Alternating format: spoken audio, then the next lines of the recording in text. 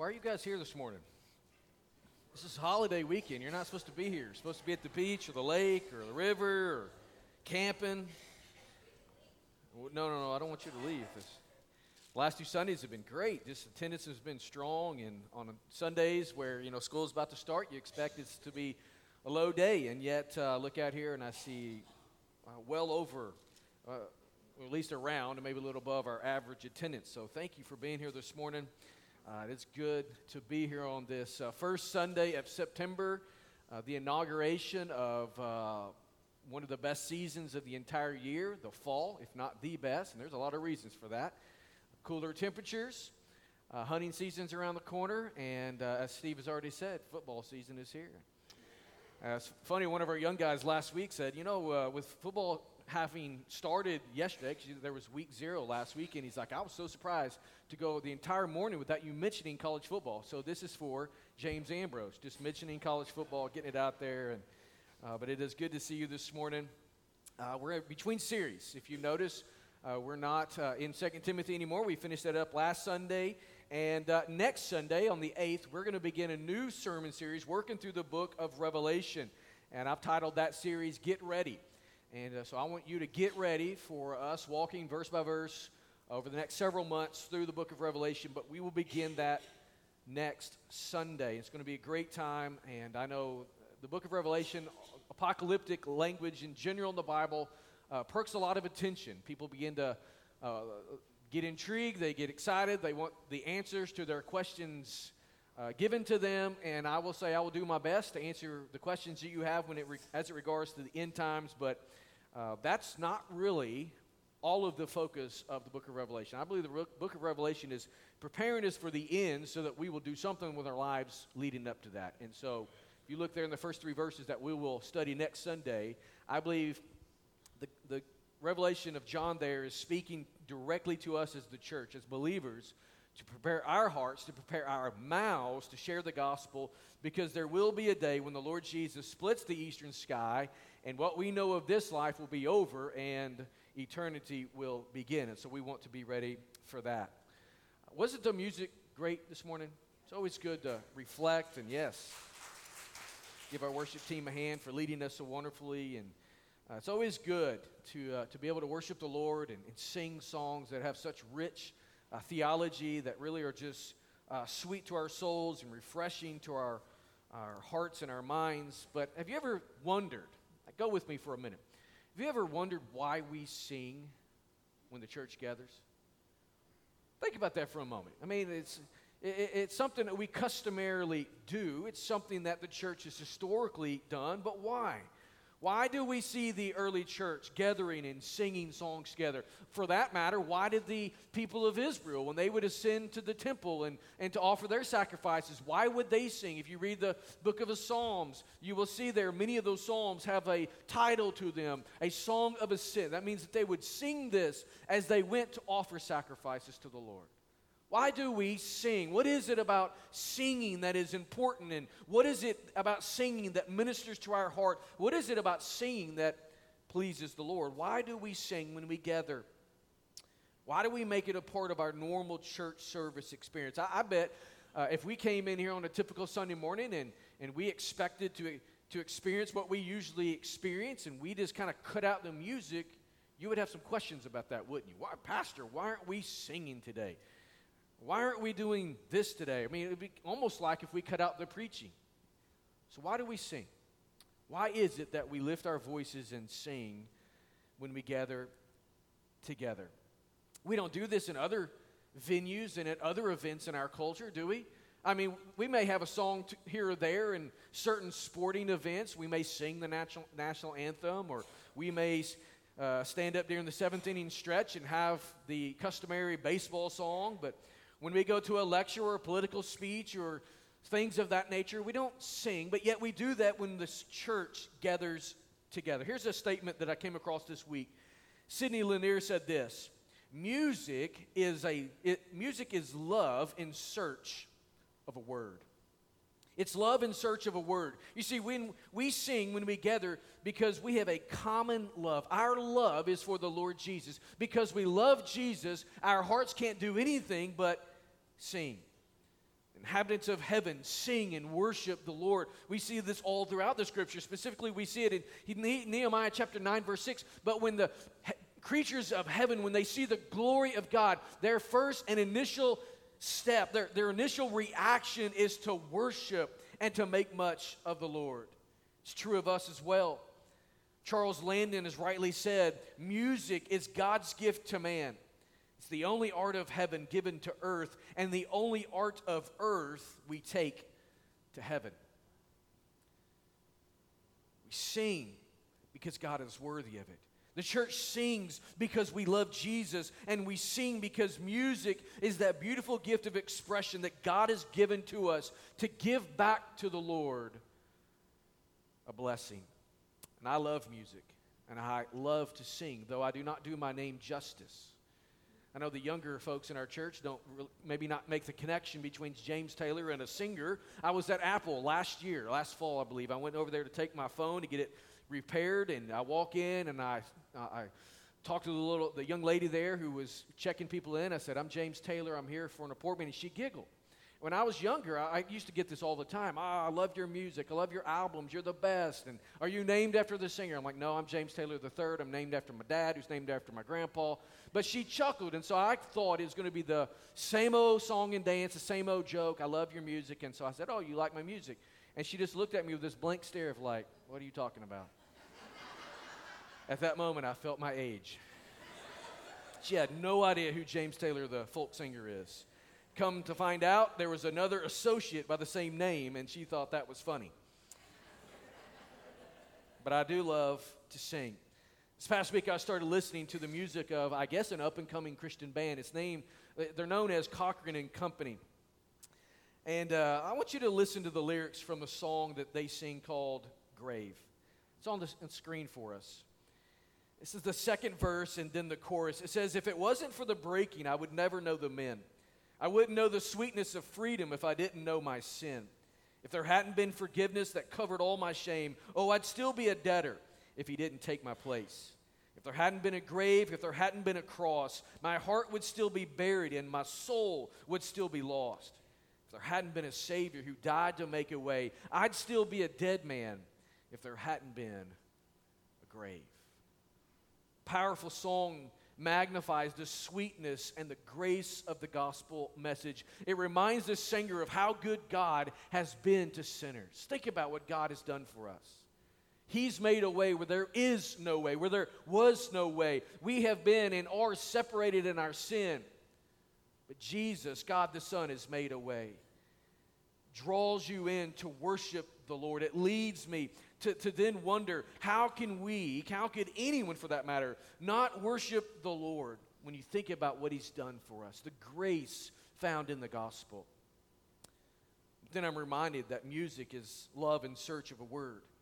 You see, we want to worship and we want to praise Jesus because He's changed our lives. The reason we get enraptured in the songs that we sing on a Sunday morning and we listen to those lyrics that we're voicing, the reason our hearts begin to beat within us and we begin to just feel this overwhelming, gleeful and worshipful experience is not because the rhythm of the music. It's because we are falling in love with Jesus when we once again realize what He's done for us. That's why we sing. That's why there's a song in our heart. It's not true of every other person. God is worthy of all worship. The Bible tells us that He's the creator of all things, and He deserves as so the worship of every person. And so men and women and boys and girls will not worship and praise the Lord until their lives have been changed. That's what leads us to worship and sing songs. It's here that we understand the first place that evangelism and missions must have in the life of the Christ follower. You see, God sends you and me out to declare the gospel. He sends us out to point lost sinners back to Him as the only one who can feed and feel that longing within their hearts. He's the only one who can cause us to worship Him. And He's the only one worthy of glory. And so what we see is that the end of missions leads us back to worship.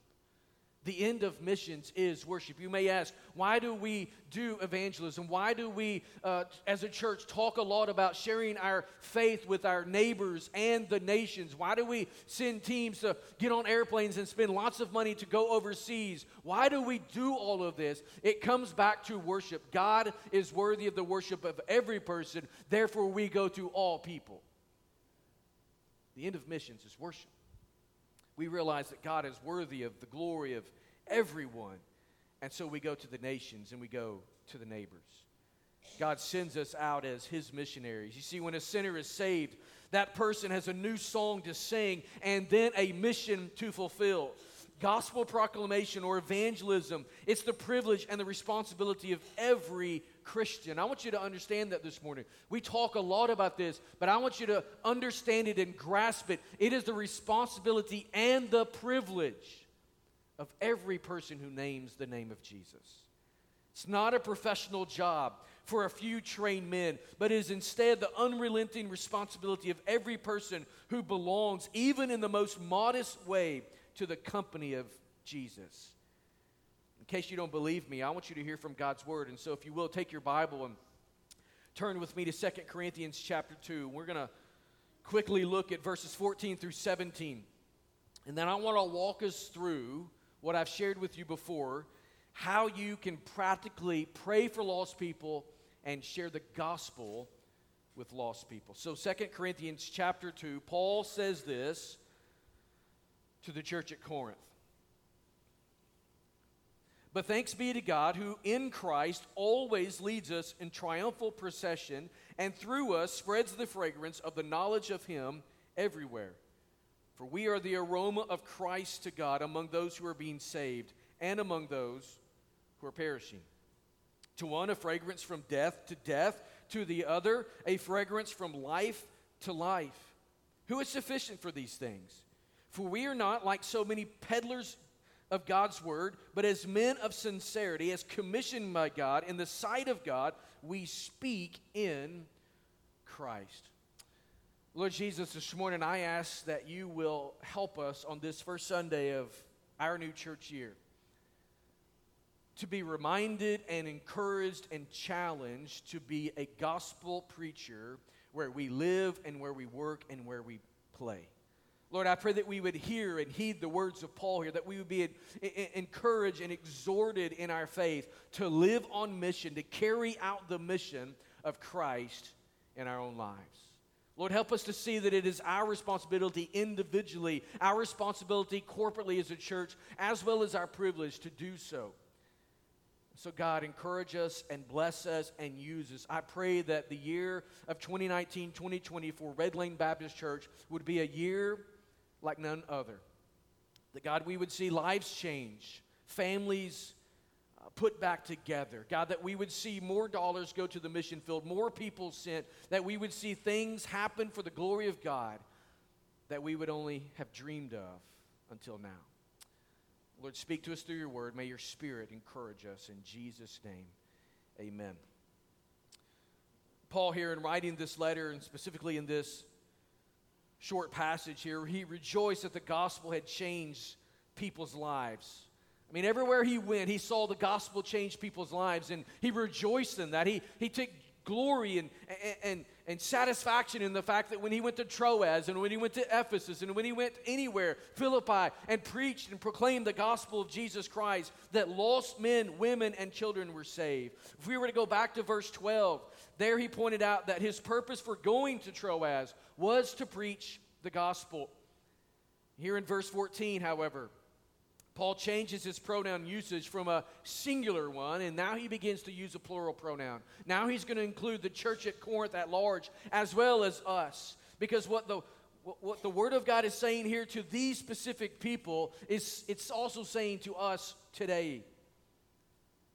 He wanted the Corinthians to understand that evangelism was not the responsibility of what we might call hired guns. It wasn't just the responsibility of the Apostle Paul or of Barnabas or of Peter or of James or Silas or Titus or Timothy or even of Apollos. is the responsibility of everybody in the church. We all have a part to play. We all have a spot on the team. We're not, as Christians, to sit in the stands of the Almighty. We're to be on the field where the game is being played. So it's our responsibility and our privilege to participate in this mission, here and there. We're on mission for Christ together. So today what I want to do is I want to talk to you about carrying out the mission. How do we do that? How can we participate in this?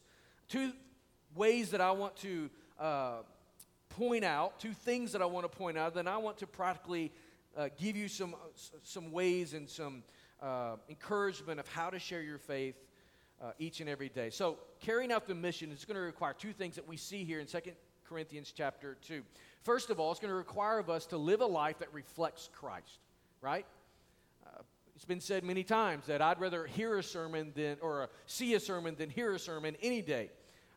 Well, I'm not even going to ask you. I was going to be ignorant and say, how many of you would say that? I'd rather see a sermon, but that would offend me, and I would be very upset, and my self-esteem's low today. I need you to, I'm just kidding.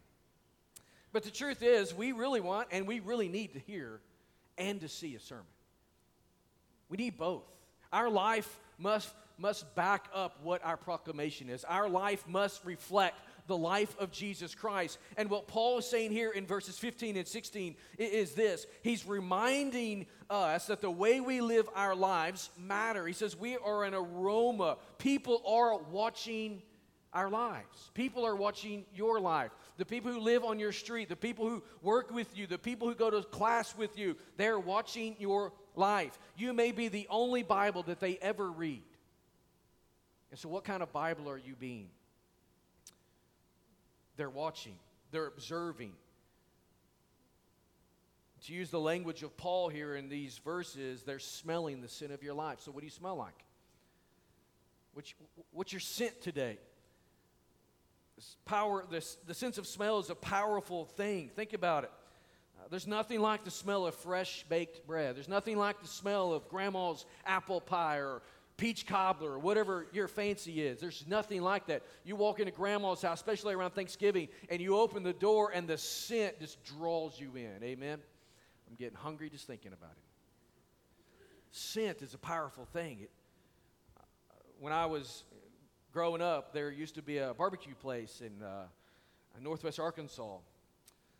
And you would drive down the highway, and they burned hickory wood every day. And so you just smelled that hickory smoke coming. You knew that, man, dinner's on.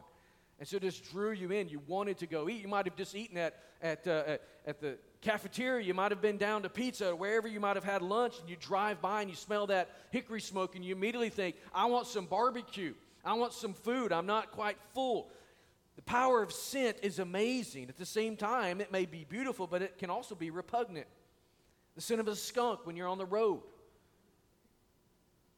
Trash, roadkill, all of that, it just repels you, right? And so that's what Paul is saying here. He says that we are the aroma of Christ to God among those who are being saved and among those who are perishing. So to those who are saved, we are a fragrance from life to life. To those who are dead in their sins, we're a fragrance of death to death. To one, it's pushing you away. To the other, it's drawing you in. Paul says here that this is what our Christian lives do. Some people will smell the sin of your Christian life and be drawn closer to Jesus. Others will smell it and be repelled. The response of others is not our concern. Our responsibility is to allow our lives to reflect Christ, and it will smell differently to different people. But we want to reflect Jesus. We don't want to give a false impression of who Jesus is and what he can do and wants to do in a person's life. We want to live holy, and then others will respond in accordance to that. We carry out the mission by living lives that reflect Jesus. But that's not all. He goes on to tell us that it will require us to speak words that point to Christ. See, we want to live out a good sermon, but a sermon's not a sermon if there's not words. So we must speak words that point to Christ. Verse 17, he goes on at the very end. He says, we speak in Christ. We want our lives to reflect and smell like Jesus, but when it comes down to it, we have to open our mouths and voice the gospel. Paul here adds to the believer's the responsibility of speaking the gospel to lost sinners. Reflection in our lives is paramount. But if there's no proclamation of the gospel, it will not be a completely reflection of who Jesus is. People may see that you live differently than them, and they may even admire you, but until you voice the gospel, they don't know what makes the difference. They may think that Dr. Phil helped you with some self-help points. They don't know that it's Jesus. They may think you got it in a book. They may think you got it from Buddhism. They don't know that it's Jesus that changed your life. So we have to proclaim and tell them who the difference maker is. We must tell them who the one is whose chains have been broken because of Jesus. And so how do we do this? There's two things that we need to do. Pray and share. Pray and share.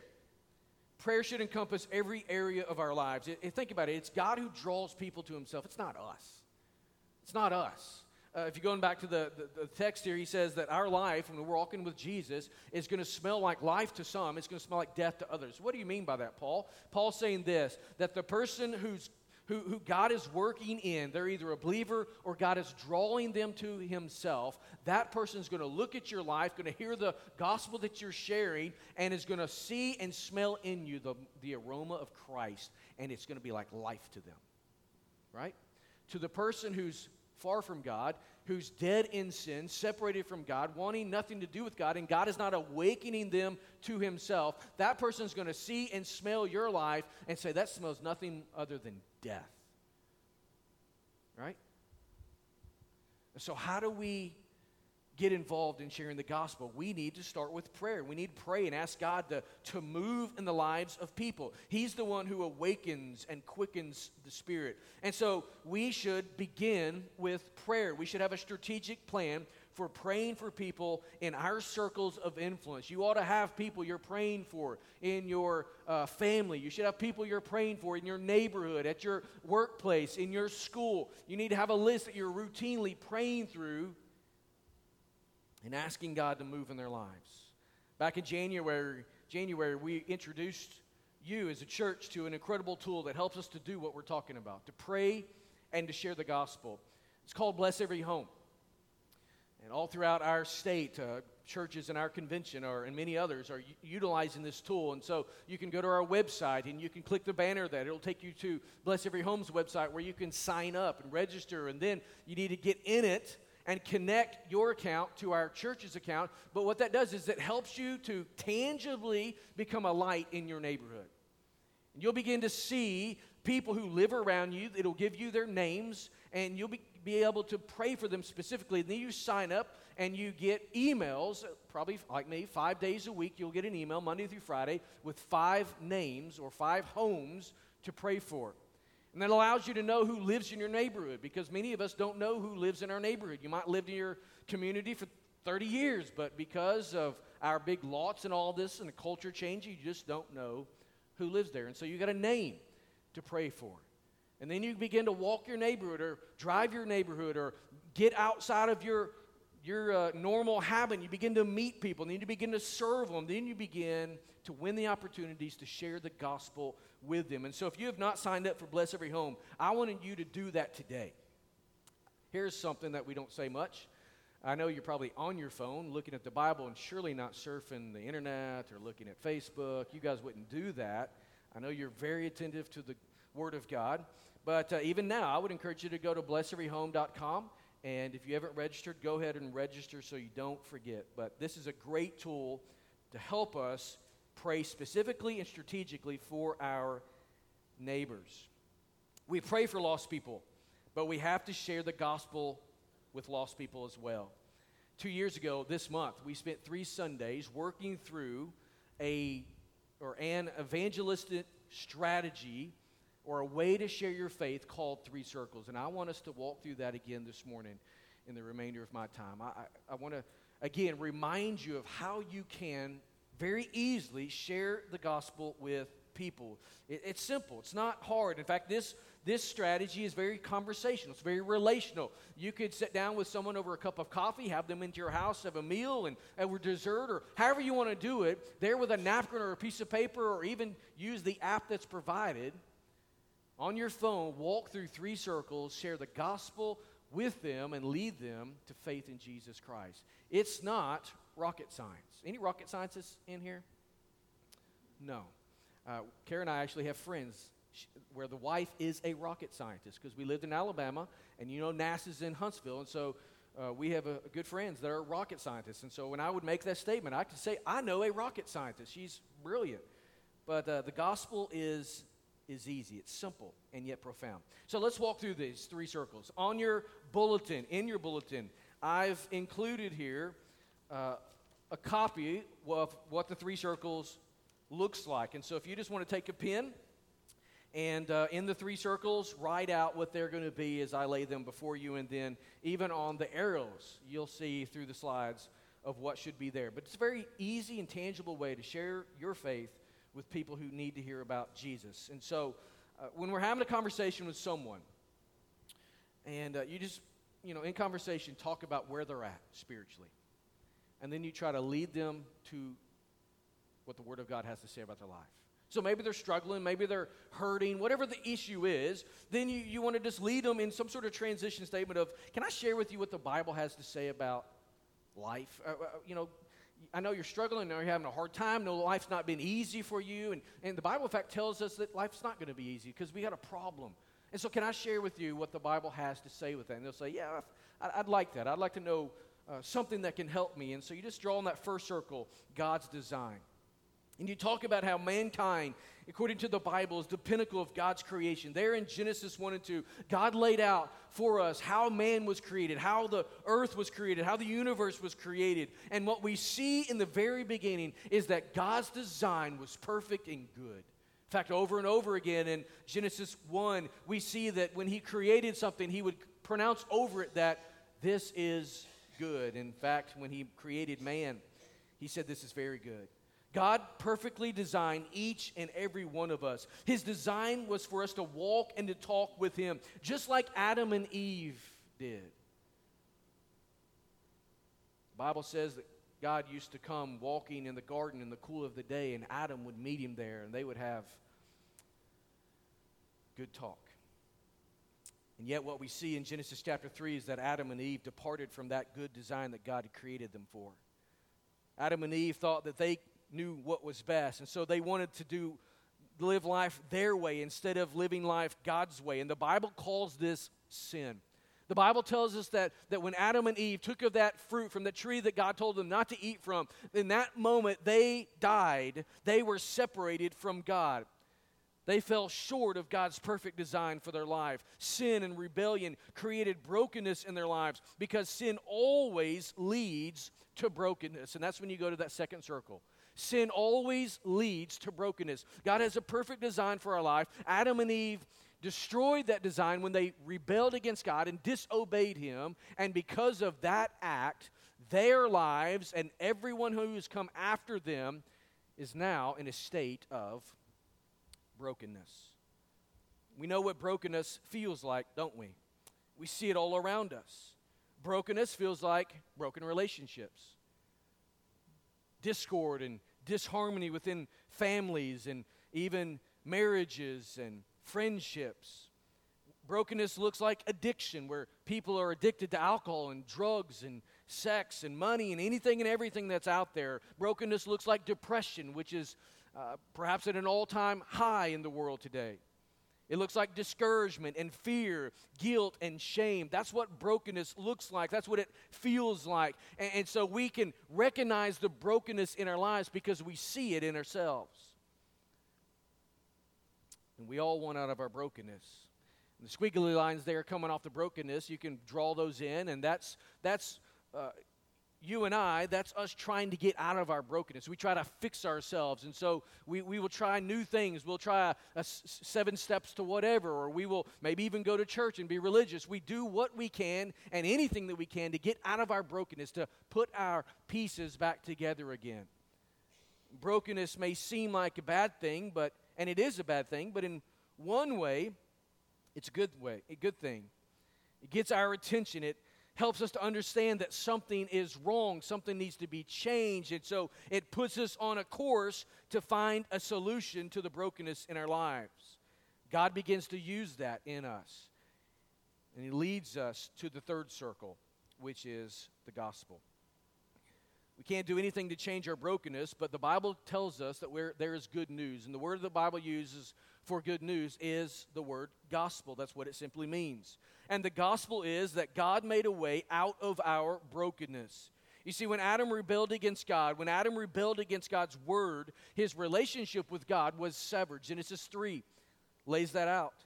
The intimacy that Adam once enjoyed ceased as he and Eve hid in the bushes. As soon as they ate that fruit, they knew that something was wrong. The Bible tells us that they felt shame and guilt. They realized that they were naked. Up until that point, there was no need for clothing. There was no need from an environmental standpoint for clothing. There was neither hot nor cold. It was perfect. There was no need for clothing because of what someone else may say or think, because there was no shame, there was no guilt. But as soon as they ate that fruit, everything changed with them vertically and everything changed with them horizontally. The relationship with husband and wife changed. The relationship with God and creature changed. And so when God came, as he always did, to fellowship with them, what do we find Adam and Eve doing? Hiding in the bushes, having covered themselves with fig leaves. Brokenness. And yet we see a picture of the gospel in the fact that God still came to them. He goes on in that chapter to curse the serpent for his participation in Adam's fall. He also curses the man and the woman, but in the curse, he brings the gospel message. In Genesis 3:15, he talks about someone who's going to come from the descendants of Eve, who's going to crush the head of the serpent who has deceived them. It's the first prophecy of a Messiah. It's the first of many prophecies to come, and Jesus is the fulfillment of every one of them. He is the offspring of the one who crushed the enemy by bruising, or even as his heel is being bruised. And so this gospel story in Adam and Eve's lives does not end there. In fact, in Genesis 3:21, the Bible tells us that God took what I believe to be lambs, and he killed the animals, and he took from them the hides, and he made coverings for the man and the woman. He covered their sin. It's symbolic of what Jesus would ultimately do. Blood was shed for the remission of sins, to cover those sins. So we see here what we might call the first gospel. This act foreshadowed the sacrificial system that was instituted by Moses. God makes a way out of our brokenness. That is the gospel message. He makes a way by shedding his own blood. He experienced death, Jesus did, by paying a debt he did not owe, so that we could be free of a debt we could not pay.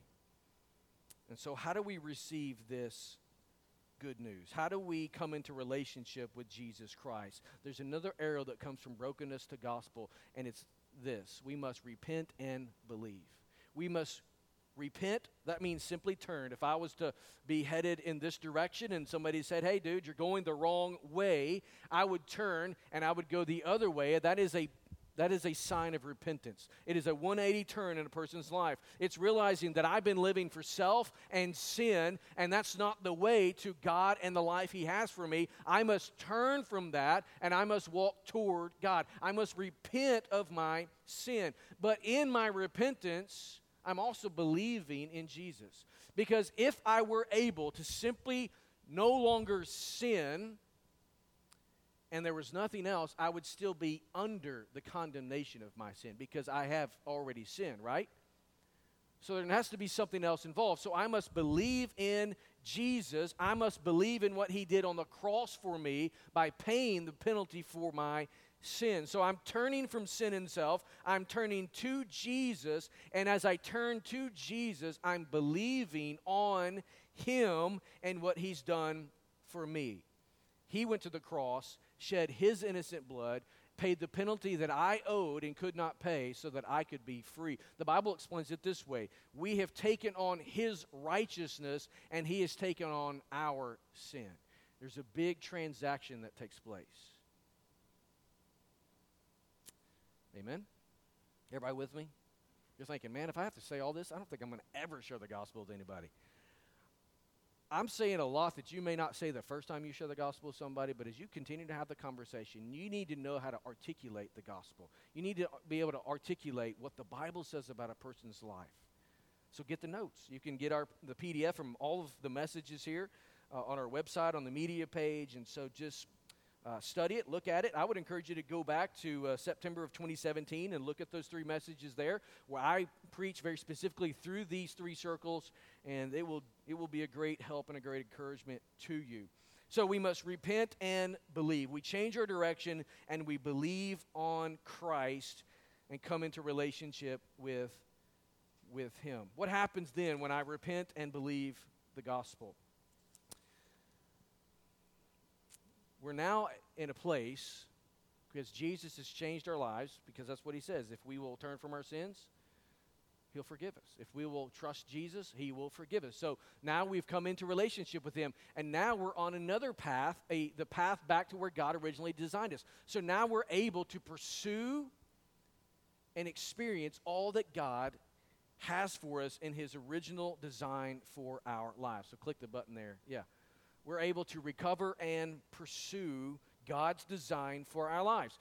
That's what God wants us to do. That's what He wants to see in us. He doesn't want to see us struggle in our life. He doesn't want to see us struggle and be bogged down with our sin. He doesn't want to see you continually falling to addiction after addiction after addiction. He wants to see you live in the peace, the harmony, the goodness that you were created to enjoy. You can't do that without Jesus. Does this mean you're going to be sinless?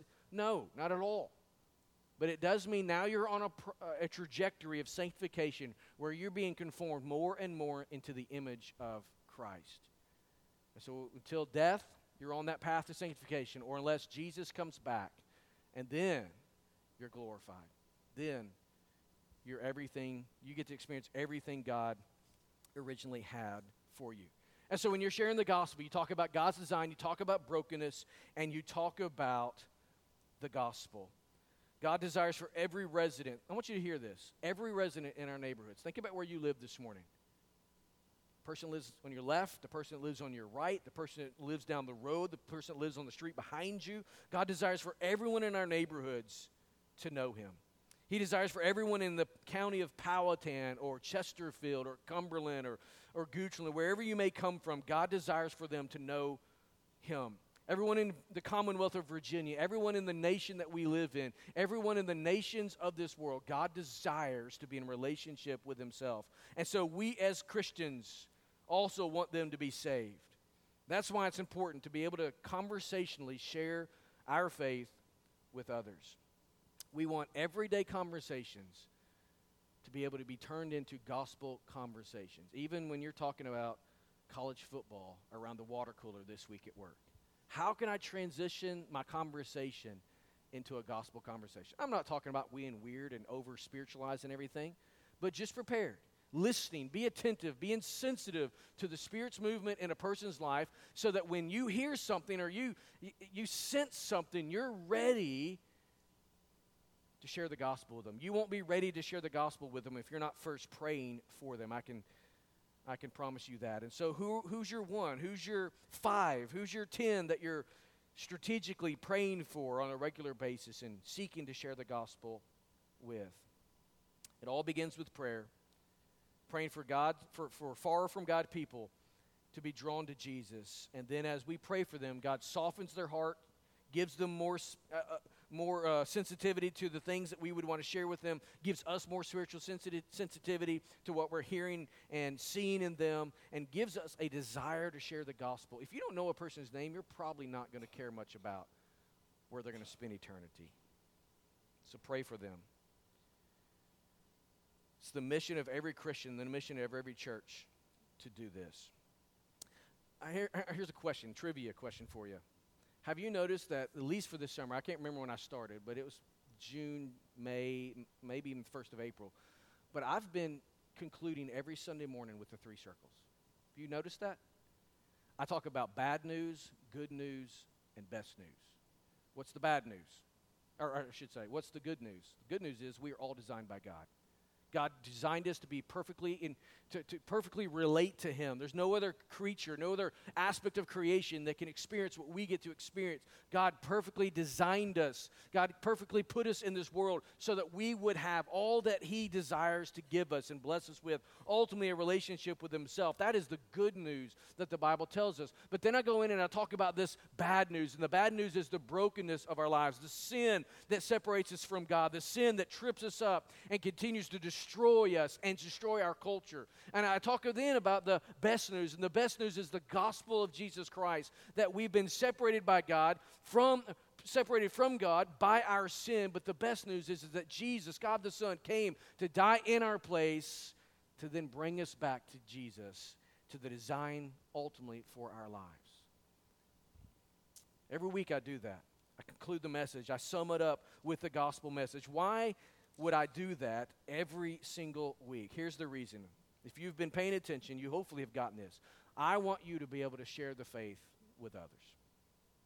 I also use it because I'm summing up the gospel, because every single Sunday, more than likely, there's someone in here who needs to respond to Jesus in faith.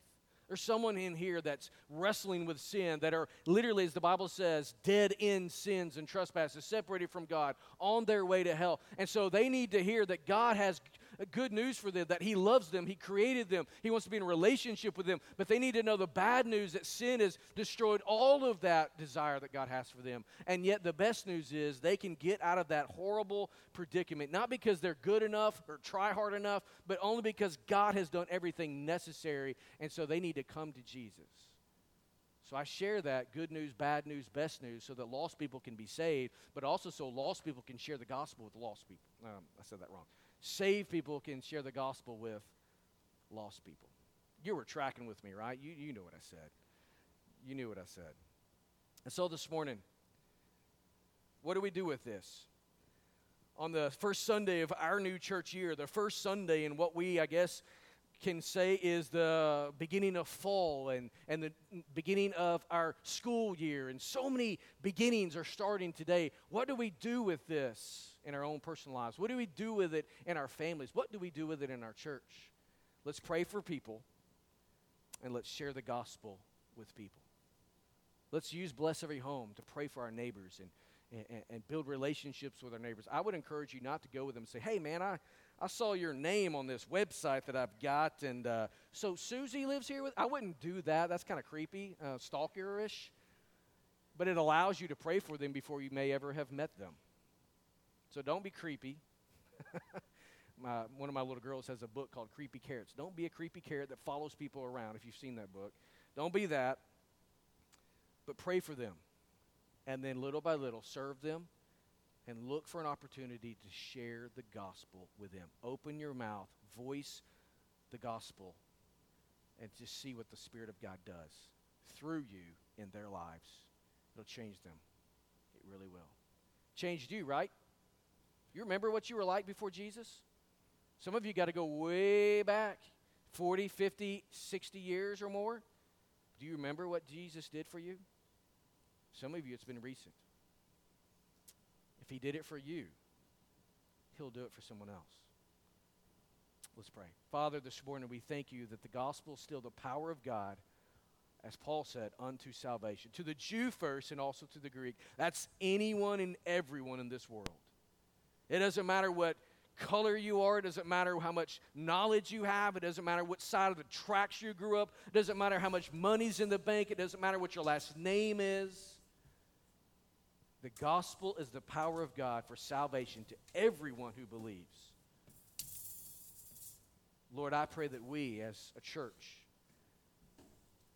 of a people who are born again, followers of Jesus Christ, our sins have been removed as far as the east is from the west. They're no longer held over our head. We're no longer under its condemnation. God, I pray that we would go to the lost people of this world, to the marginalized. God, I pray that we would go to the least of these and tell them about Jesus and what He's done for us. God, that we would be able to weave our story into Your story and let You change and make a new story for them. This morning in this room, it's a good possibility that someone needs their story changed today. Lord, they've heard about this good news and bad news and best news. They've heard about God's design and how you created them for yourself. Colossians 1:16, I've been made by God and for God. They realize, perhaps for the first time, that they're a sinner. That they do wrong because they are wrong. They sin because they are a sinner. It's their nature. That sin separates them from a holy Creator who loves them. Lord, they're beginning to understand the best news of all. That even in our sin, we can be forgiven. Even in our separateness, we can be brought near. Even in our rebellion and rejection, we can be forgiven and renewed. So Lord, I pray for that man, woman, the teenager, the child today that needs to say yes to Jesus. God, may today be, as the Bible would say, the day of salvation for them. Today they would say, you know what, I want to talk more about this. I want to give my life to Jesus. And as we have a time of response in just a moment, give them the boldness and the courage to come forward. God, I remember those days.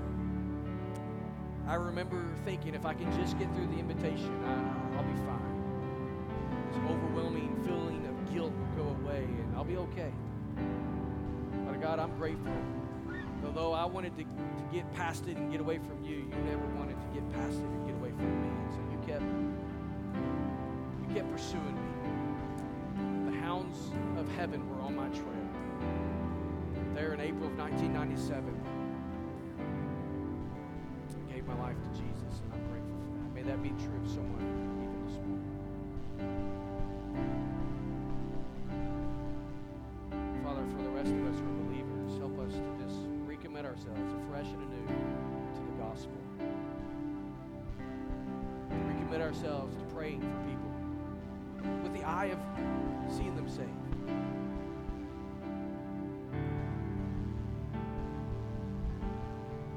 God, may we recommit ourselves to learn how to share our faith.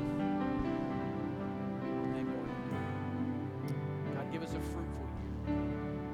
Pray that this year in the life of our church, we would see people come to Jesus Christ like we haven't seen in years. People following through in believers' baptism, people uniting with our church and beginning to grow in this new faith of theirs. God, being discipled and sharing the gospel with others. I pray for amazing things in our fellowship this year. The Powhatan and surrounding areas would never be the same because we have committed ourselves to take the gospel to our neighbors and to the nations. Bless us. Continue to speak to us. Help us respond this morning. In Jesus' name.